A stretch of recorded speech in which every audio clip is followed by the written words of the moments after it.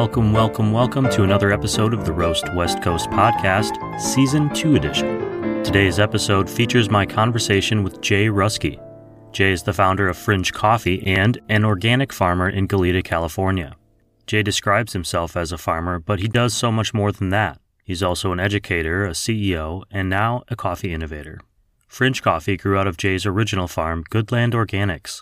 While looking to diversify his crops, he started planting coffee in his avocado grove. His own coffee planting experiments, in a region not known for coffee production, led to the idea that there could be other farms diversifying their crops too, which led him to offering coffee plants to other farms, which led to Fringe, which is essentially a branded network of farms buying plants, collaborating on production and technology, producing coffee beans to roast, and creating a local premium coffee experience. Along the coast between Solvang and San Diego, California, there are already more than 70 Fringe network farmers with more than 100,000 coffee plants in the ground.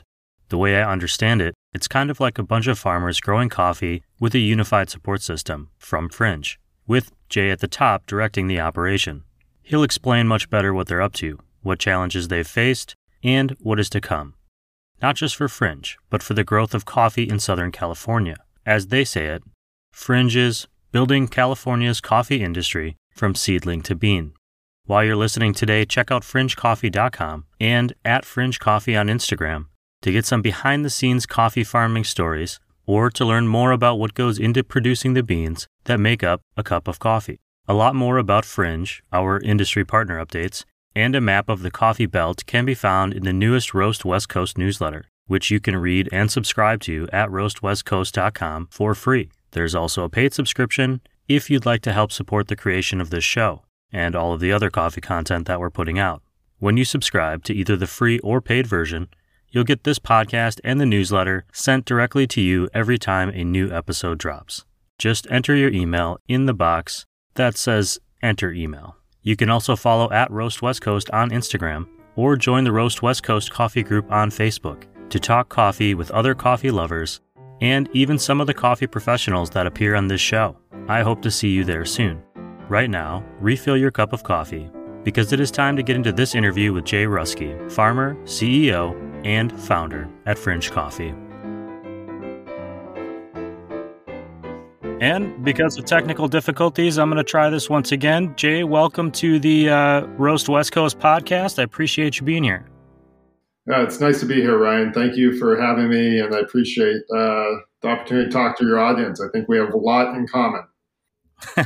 I think so too, and I was saying to you before this audio kicked in, but the audience that I have is very curious about things and how things work and where they come from, and that's part of the reason I do the show is because I get excited about something, and I just want to keep going down that rabbit hole until I've got it figured out. I'd like to start with a little bit, just for people who don't know, what is Fringe Coffee? Is it a farm? Is it a roastery? Is it a brand? Is it a network? It seems like there's a lot going on, and I was hoping you could give me just an overview of what it is.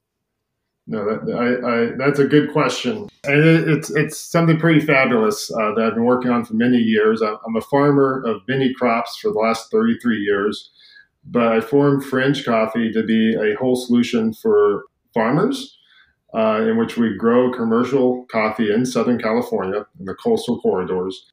And what we do is we're doing some of the finest coffees in the world, but we're doing it in a way in which we're helping from the plant material to the farmers to the post-harvest to all the way to the roasting direct to the consumer experience. So we're this whole solution in coffee that has probably never been seen before. And if you're curious, this is a good way to learn about coffee. And it's also, I think we're at a good time in the coffee market to be out there and do something that was similar to what wine did 30 years ago or what craft beer is doing right now to bring the consumer closer to the farm. Sure. I mean, California isn't traditionally thought of as a coffee farming community, I don't think. I mean, we're used to coffee coming from Latin America, from Ethiopia. In the United States, really, Hawaii is kind of the only place I think of as a coffee producer. And you mentioned you've got 30 years of farming. What made you think, you know what I should do is I should try to plant coffee? Well, I've been growing a lot of different crops for 30 years. I started off with avocados and cherimoyas. I expanded into looking for other crops that would support my farm in a year-round basis. I farm Goodland Organics just northwest of Santa Barbara, California. And so I started working with micro citrus like caviar limes, lychees, and longans, and trying to find the next crop. I worked with the University of California Small Farm Extension Service, looking at new crops, which is, California grows hundreds of crops. We're always introducing something new. And California coffee came across my radar about 22 years ago. And since then, I personally am curious and started exploring coffee and growing them with avocados side by side. And then slowly going through the process of learning about harvest, learning about varieties, learning about post-harvest, learning about roasting, while simultaneously the market has evolved into this new craft experience, premium coffees. I've been blessed with meeting some of the thought leaders in the industry from around the world. I think they're always coming through California and being able to host people and pick their brains and get a lot of support. So today, Fringe Coffee supports, we're over 70 coffee farms in Southern California. We're approaching 100,000 trees throughout the farms this spring.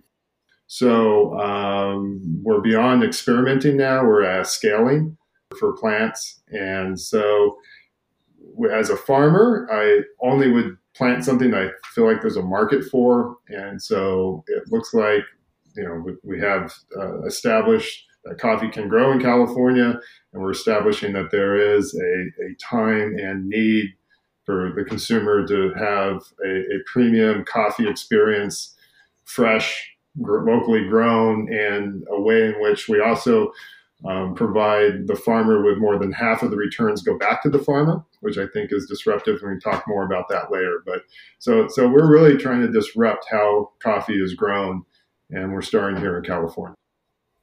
When you say 70 farms, are those 70 fringe farms, or are those other farmers who are growing fringe coffee plants? So they're part of our network farms. So they're growing fringe coffee plants. We have because early on, my early success created a curiosity by other farmers who wanted to diversify their coffee or their planting portfolio. So by incorporating to Fringe, I was able to provide a network of growers or advisors to help get coffee planted. So the farmers come to us, we evaluate the property from soil, water, environmental conditions, and then they purchase trees. And then we advise with those farmers how to grow them and problem solve and optimization. And then when in year 3 and by year 4, they're harvesting, we support them with post-harvest technologies and sales. So it's a unique network. And so they are part of the Fringe network so far, and I'm trying to create a culture around it, kind of like the wineries do. And so it's a fun group, and we're expanding every season. You just said 4 years. Does it take 4 years from the start of this process to get a crop out? Yep. It's a perennial crop. So like lemons, avocados, pistachios, almonds, when you plant a tree, we think of coffee as a shrub, but they're like a tree. It takes a growing 4 seasons really to get your crop off. Oh, wow. I mean, that's a real commitment as a farmer to take that chance, I would think. Yeah, in California is, but it does bring up the fact that we have the millions of farmers around the world who are growing old varieties that don't have the need newer varieties that are hybrids to help them get through climate change and keep up with markets. And so we need to change crops, and you're asking a farmer in the developing world to change crops and wait 4 years for cash flow. That's a hard ask. And so that's why you don't see a lot of conversion globally with coffee. And it's also why Fringe, we have a breeding program, and we are developing superior plant material in an industry that's really lacking that. So there's a demand for quality and vigorous plant material. And that's where we started with Fringe. That's really interesting. What about you? Did you have a first experience with coffee that got you interested in this, or was it more of an opportunity that you saw from the farming side of things? I mean, do you even drink coffee? I should ask that because not everyone I talk to does. Well, yes, I enjoy coffee, and I've been enjoying coffee since I was a teenager when I was surfing early in the morning and flipping burgers at concession stands and stuff. But it wasn't me just waking up one day and saying we should do coffee. It's been quite an evolution. Planted 40 trees here on the farm. Will they survive the winter? Will they produce? Will they flower? Will they produce? So it's been this ongoing progression. Tons of mistakes and learning. It's just trying to figure out how to ferment coffee, how to gain the mills. How do you mill coffee? No one knows that there's a parchment. After you ferment and dry it, you got to remove the parchment. How do you sort it? So there's all these bottlenecks I had to continue to overcome. But the rewards are I do remember moments in my life where the first time I roasted and enjoyed my cup of coffee. Wow, I grew this here. This coffee was grown, processed, and roasted and consumed all on the same piece of land. And there was a fun reward there. And then there was another one where the Coffee Review gave me a 27th in the world in 2014, which kind of was significant for me for a Caturra. I got 91 points on, and that was a very public milestone for me because I have always been called crazy. You can't do that. I've had a lot of people say why, and so we've overcome that. And then there's a couple of people in my life who are respected cuppers and coffee people who've cupped our coffee or have had doubts, and I've changed their minds by just enjoying the coffee. So those are kind of more internal, wow, I convinced him. Yeah, we can do that. And that's what inspires me to keep on moving on this pathway. There is an interesting intrinsic reward to growing something. I think a lot of people have discovered that during the pandemic, whether it was getting a tomato plant or a lemon tree or whatever. And we have a lemon tree on our patio, and it's going to be, when that first lemon comes out, it's going to be the most expensive lemon in the history of the world because we've been watering that plant for 2 years and taking care of it and loving it. And it's finally got its very first little lemongrass on it. Yeah, but that lemon will produce for 20 or 30 years if you take good care of it. And so the cost will go down a lot, but hopefully your appreciation will remain the same. It certainly does. I know that there are certainly nights where I'll hear something in the patio and I'll panic and think that there's a raccoon or a possum or something that's attacking my lemon tree. And that's never actually happened, but I just am so protective of it. Fringe, where does that name come from? I think I have an idea, but I'm curious to know if you had mentioned creating a network and branding like a winery. So I'm wondering where that name comes from. Well, so it's the brand of the coffee company that I've created. Originally started off as a sole proprietor in Goodland Organics, which is my farm name, but realizing that I needed both capital and human expertise, I needed to incorporate. So to build something bigger than myself. So I formed Fringe Coffee, and the word fringe was originally, there's a local magazine called the Santa Barbara Independent, and they did a feature article called Growing on the Fringe, spelled G with the G-E appropriately. And that was, we're 11 degrees north of the Tropic of Cancer, which is the unofficial coffee belt. So I'm always pushing innovation. I'm always on the fringe. I see fringe being defined as on the edge, but still connected. It's kind of a definition of what we're doing, both physically and growing coffee here, and then my need to innovate and to recreate. And so I put a J on it just to mess with things. I'm not a great speller anyways, but so that's where the fringe comes from. And I think when people experience our coffees, they'll go, wow, this is a little different. Some of our coffees are different in the way they grow, how we approach. We use a lot of California techniques to a crop that usually just relies on rain. We irrigate, we do things, we fertigate differently, new standards of that. So even with post-harvest, we're trying to innovate. So I think Fringe does a good job of capturing a lot of what the spiritual drive of the company is. You just mentioned coffee belt, and what you're talking about there is Tropic of Cancer to kind of Tropic of Capricorn around the world is essentially where you find coffee being grown. Just for people who are listening, as you're growing into this company and more coffee farms are this patchwork is growing, have the challenges been more environmental or more on the business side of things of trying to create a new product in a place that maybe wasn't known for it, or from I'm thinking about just you are on the fringe, which means there's going to be unique challenges that maybe haven't been seen before by other examples for you to follow. You're trailblazing instead of following, so that always creates difficulties. I'm wondering if there's anything that stands out to you. Well, so both environmental and business have the challenges. We're vertically integrated. That's what we're trying to do. Take probably one of the most fragmented value chains, food products on the planet. Like they say, like coffee generally has to touch 20 sets of hands from the farmer to the consumer. We're trying to squeeze that down to farmer, fringe, consumer. So that itself is a challenge. I think environmentally, I'll start there with plant adaptations. Looking at coffee has really no investment in the last 100 years on development of varieties.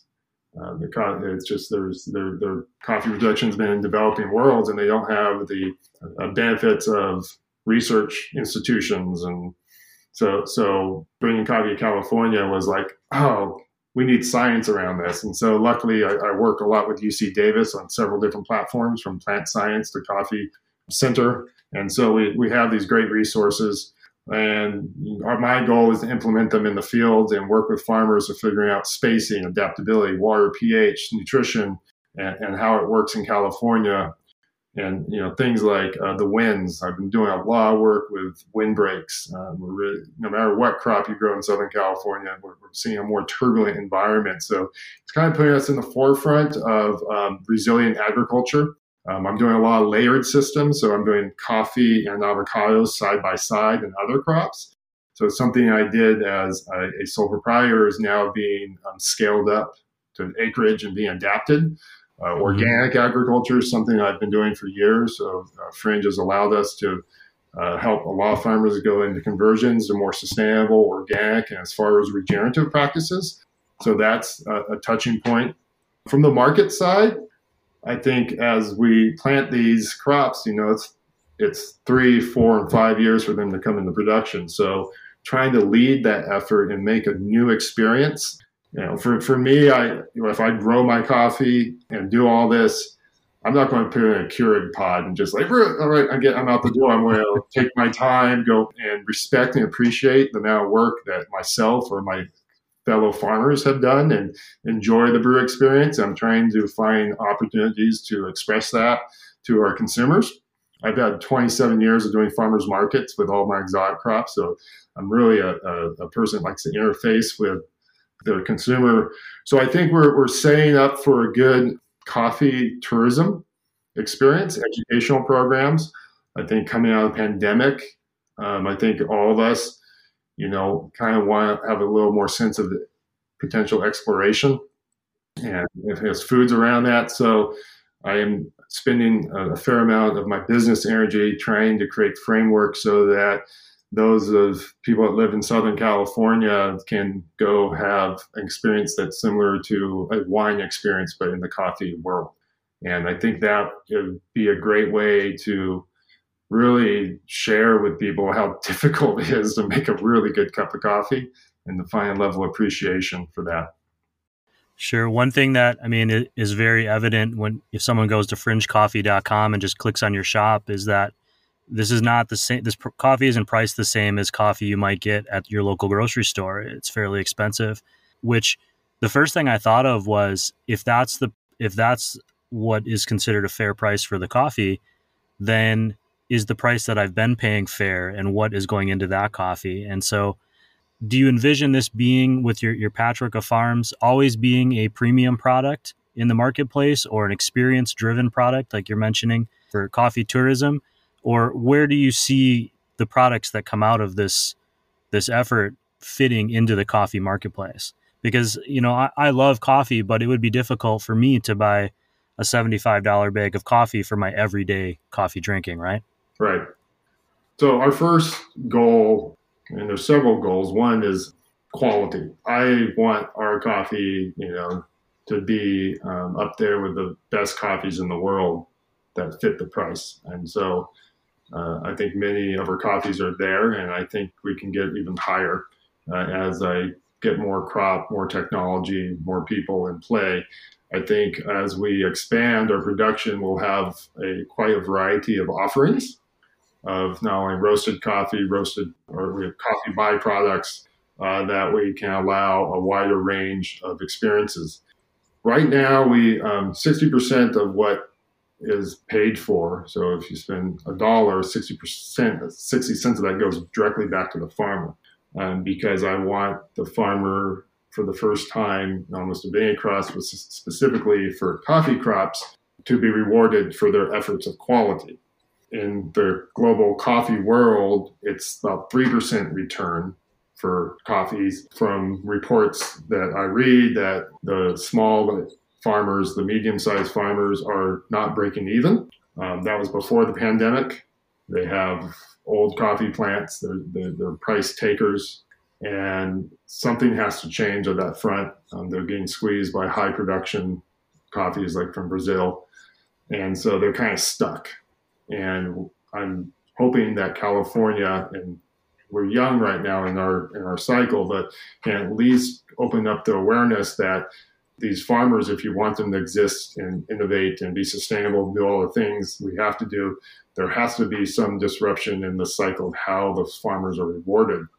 Today, there's quite a few farmers that can grow quality coffee, but it either gets commingled with other lower quality coffees, or the retailer is the only person who benefits from high quality coffee and higher returns. So I think Fringe can represent a deeper understanding of the coffee supply chain.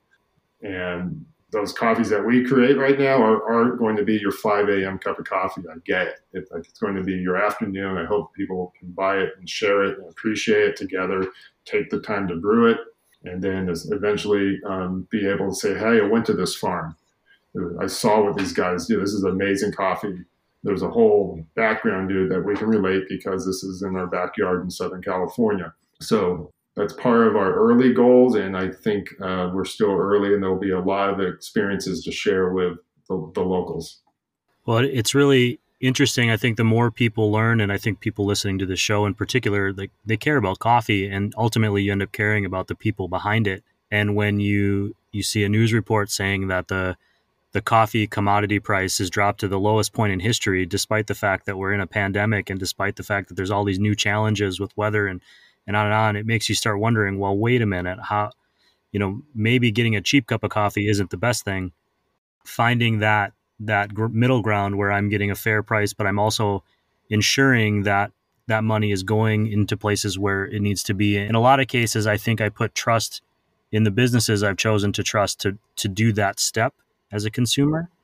And it's interesting that as I'm thinking it through, talking to you, is what I like about this idea of Fringe, a lot of things, but it's really transparent in the idea that you are Fringe and the farmers are local, and they're people in these communities that are growing a product which is now being sold in these communities. And that's a unique thing, I think, in agriculture in general. Well, thank you. No, I appreciate it. I think one of the things that I do when I go out when I used to go out for like a glass of wine or a beer, and ordering a $6, 6 ounce or a $10 6 ounce glass of wine, I'm like, wow, if this was coffee, this would be a $300 pound coffee. So just kind of reflecting on the values, they're getting these not expensive high alcohol beers for like $8 that took 6 months to make, and no one's complaining about that price yet. If you had an 8 ounce cup of coffee and you spent $10 for that, but that farmer took 5 years to make that. Yeah. There's this interesting value component about the cost of making food. So I hope to have more talking points around that, at least what Fringe is doing, awaken some level of awareness. Like, hey, there was a lot of effort to make my coffee and make it this well, and hopefully the effort to reach out and connect the farmer and consumer better.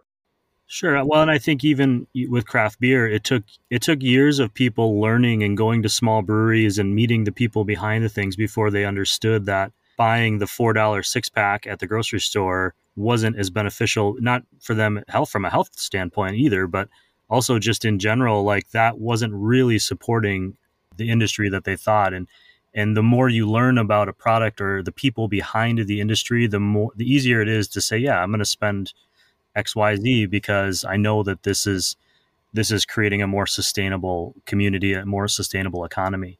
I think about my dad in Florida. You know, he makes sure that he gets his senior discount when he gets his McDonald's coffee, which is I think 59 cents or something. And I think about that coffee versus, you know, a $5 or a $6 or a $7 cup of coffee I might buy locally, and how for him it's just something he does in the morning, and for me, I really enjoy that cup of coffee, and it's more of a value reward to my life. Not saying that if I'm on the road, I'm not going to stop at a diner if I have to, you know, just to get down the road.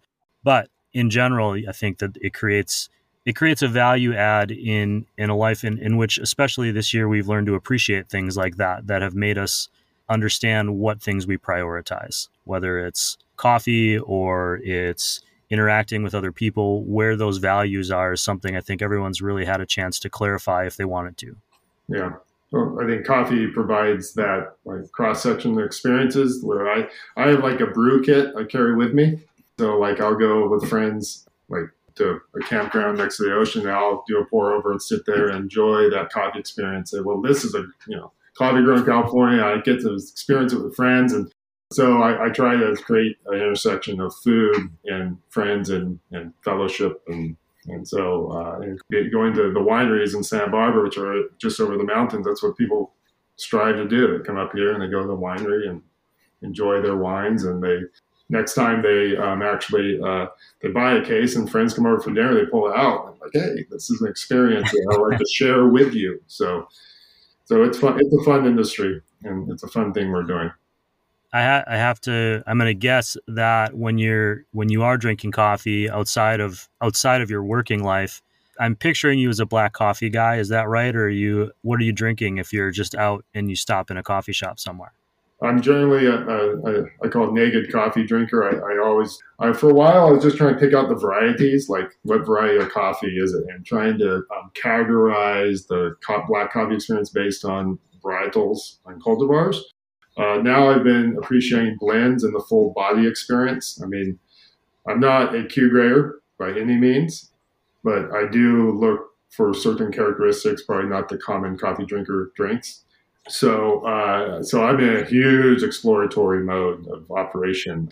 In my own house, I drink what I call the misfits. So like when we roast it and they get coffees that maybe during the roast they popped or they did a defect for visual defect. I drink those and I really enjoy them. I call them misfits because they're great coffees, but they don't like a misfit. They're not up to standard. Like, those don't look good, but they taste good and they perform well. So that's kind of like my wife and I, that's our morning cup of coffee. And then I love going to different coffee shops and seeing what they're offering, how they're sharing their experiences, from the cups to the ambiance to how the barista interacts. I think we did some market research and how the baristas are really looked to not just for a quality cup, but for information. Would love to see more coffee shops go out there and have the barista be a little more engaged with the consumer. I know it's hard. It's like playing the drums and singing, but it's actually the customers really looking for a little more insight into their coffee from people behind the counter. Yeah, and customers are getting more and more educated. They're listening to our Coffee Smarter, they're reading, they care more about their product. The same way beer people do. I mean, I was in beer for 20 years before moving to California. And within the first week working in the beer industry here, I was getting asked questions that I had never been asked in 20 years because it was a more educated consumer. And I had to step up, my game in that area. Looking out, 3, 5, 10 years, where do you see Fringe going as we are hopefully phasing into a more normal phase of life in 2021, 2022? And just where you obviously said you're scaling up, where is Fringe going to be in the next couple of years?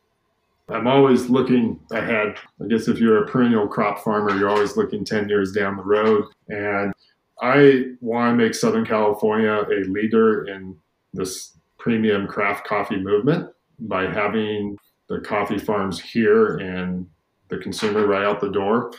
I believe that we can have a good position in northern San Diego County and Santa Barbara Ventura County as having multiple locations for people to go and experience coffee.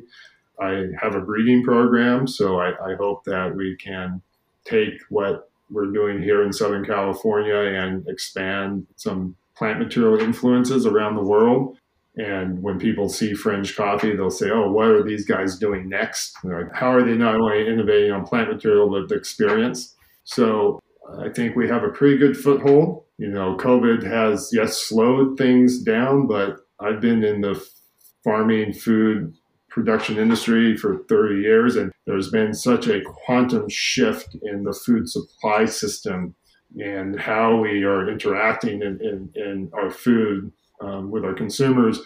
And so I'm super optimistic that this is a good time for us to be out there and give those people who are fanatical about coffee and general food production a place to go and experience. So I have big dreams of Fringe for our coffee farmers and those who support us. So well, I'm excited to see where it goes. As the consumer and in a very now environment, instant rewards, being in farming is definitely a different way of thinking in growing things. I grew up in a farming family, and there is something to be said for, working with your hands on what you're doing today, but knowing that you're already preparing down the road.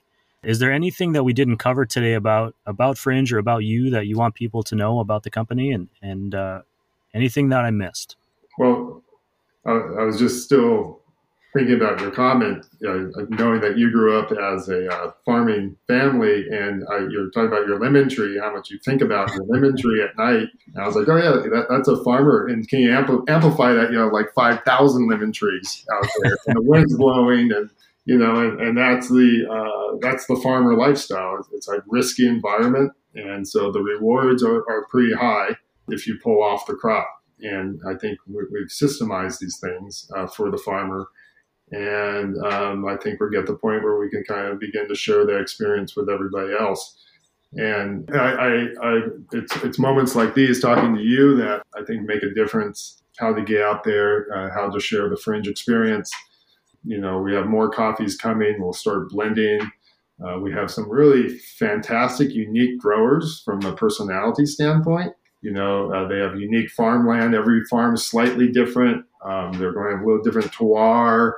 We're pushing fermentation science. We're pushing a lot of different things on the post-harvest. So I think you just need to stay tuned to Fringe, and I think there's a lot of things that we can share with everybody. So I really appreciate the opportunity, Ryan, to get to know you and give me this opportunity. I think if you come through Santa Barbara, you should give me a call. Oh, absolutely. I know as I'm thinking about this show being out in the world, I know the first thing I'm going to get asked is, why didn't you ask about climate change? And the answer is because I'm going to convince Jay to talk to me again, and we're going to talk about all kinds of other things. Yeah, I'd be happy to participate in that. There's been a lot of discussion from our farm advisors about being more resilient systems, what we're going to do. And so I'm at the point where I feel like we're on the front end of developing resilient farming systems, just accepting the fact that we're farming in more extreme, turbulent environments. So yeah, let's just plan on a date for that, and let me know. Sounds great. It was great to meet you. I just really appreciate your time and your patience with my technical difficulties, and I'm excited to try some Fringe in the near future. Yeah, we should. We'll get you a bag of coffee before, and you can comment on that. So thanks, Ryan.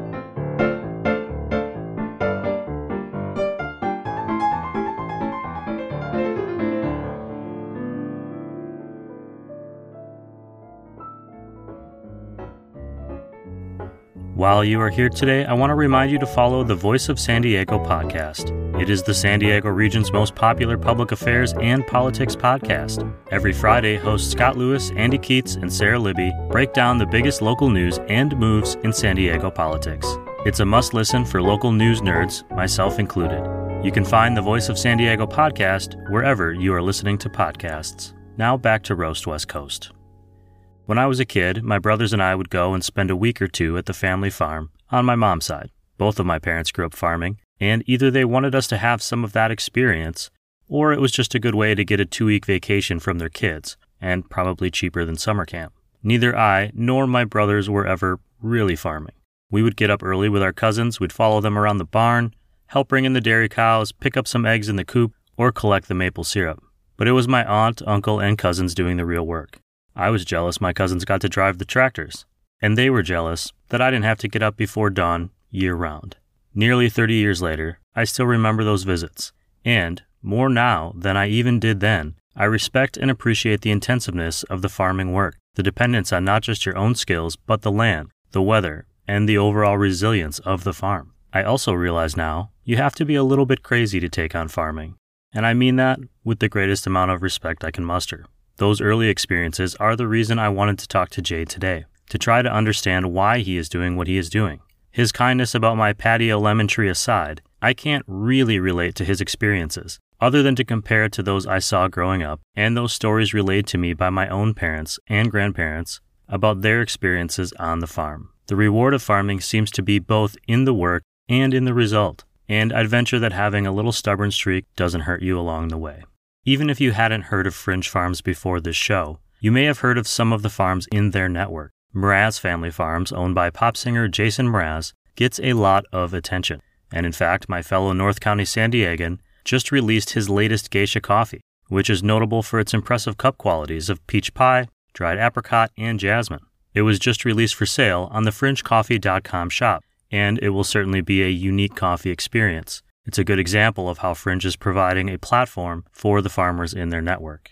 Later this season, I'll be interviewing one of those farmers that are under the Fringe umbrella, just to get a different perspective on the whole network system. Kyle Rosa of Bluetail Coffee Grove and the soon-to-be-open Breakers Cafe in Del Mar, California, will join the show in a few weeks. Until then, we need to learn some coffee vocabulary.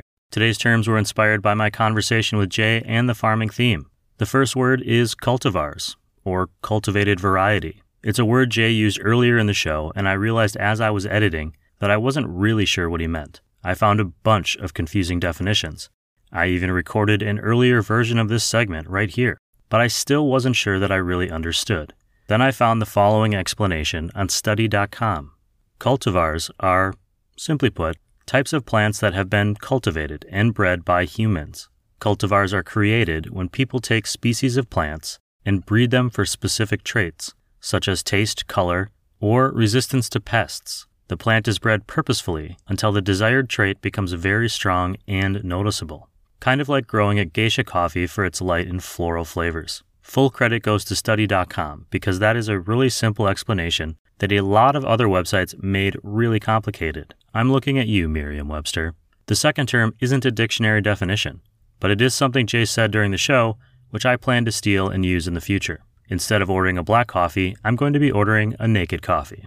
So to define it, a naked coffee is any style of coffee without additives, like milk or mocha. For example, I might step into a cafe and say, "I'll have a naked Mraz Family Farms geisha pour-over, please." I would be remiss if I closed this show without acknowledging that what Fringe Farms is doing is pretty revolutionary in the industry, not just from the production of coffee standpoint, but also the elimination of middlemen and the idea that coffee might not have to be imported from one of the traditional coffee farming countries in the coffee belt.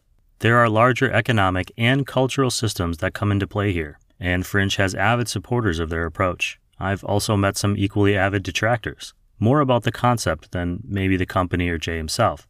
If you start digging into the history of coffee, you'll discover that coffee has had a much, much larger impact on economies worldwide than you may have realized.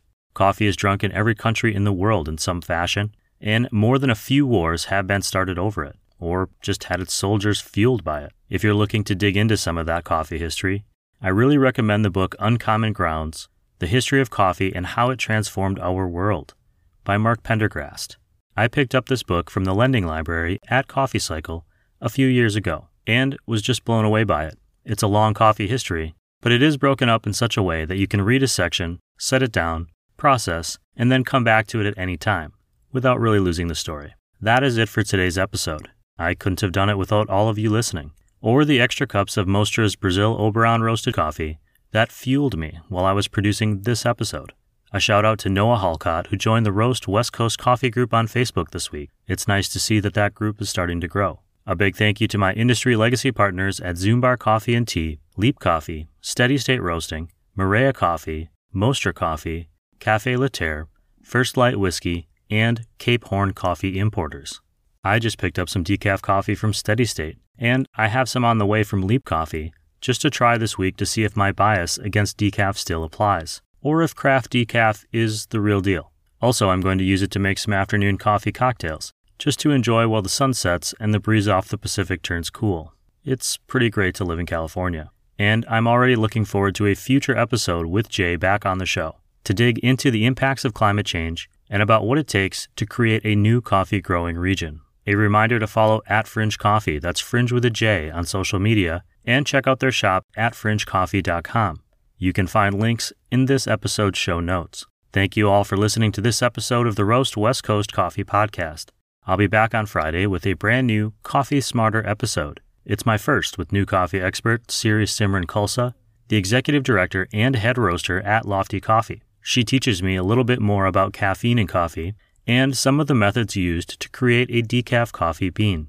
If you've been enjoying these shows, please share Roast West Coast with your coffee-loving friends. Tell them to search for Roast West Coast on any of the major podcast platforms, including Apple and Spotify. Or, better yet, just tell them to sign up for the newsletter at roastwestcoast.com, and I'll send it to them in an email every Tuesday and Friday.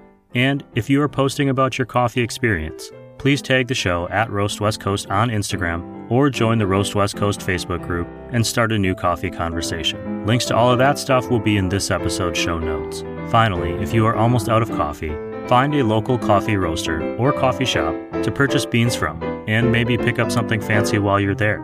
A honey cinnamon latte, or a pour-over with the really good light roasted Ethiopian beans. You deserve it.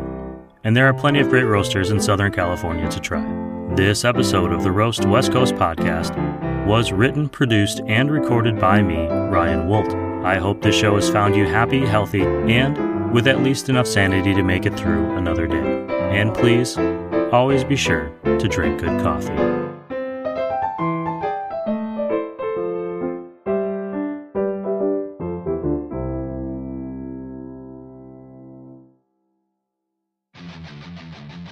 Hold on to your hat. San Diego's first and longest running local beer podcast is coming to take a place on your podcast playlist. It's Beer Night in San Diego. Prepare yourselves as Beer Night in San Diego drops a new episode each and every week right into your smartphone or listening device.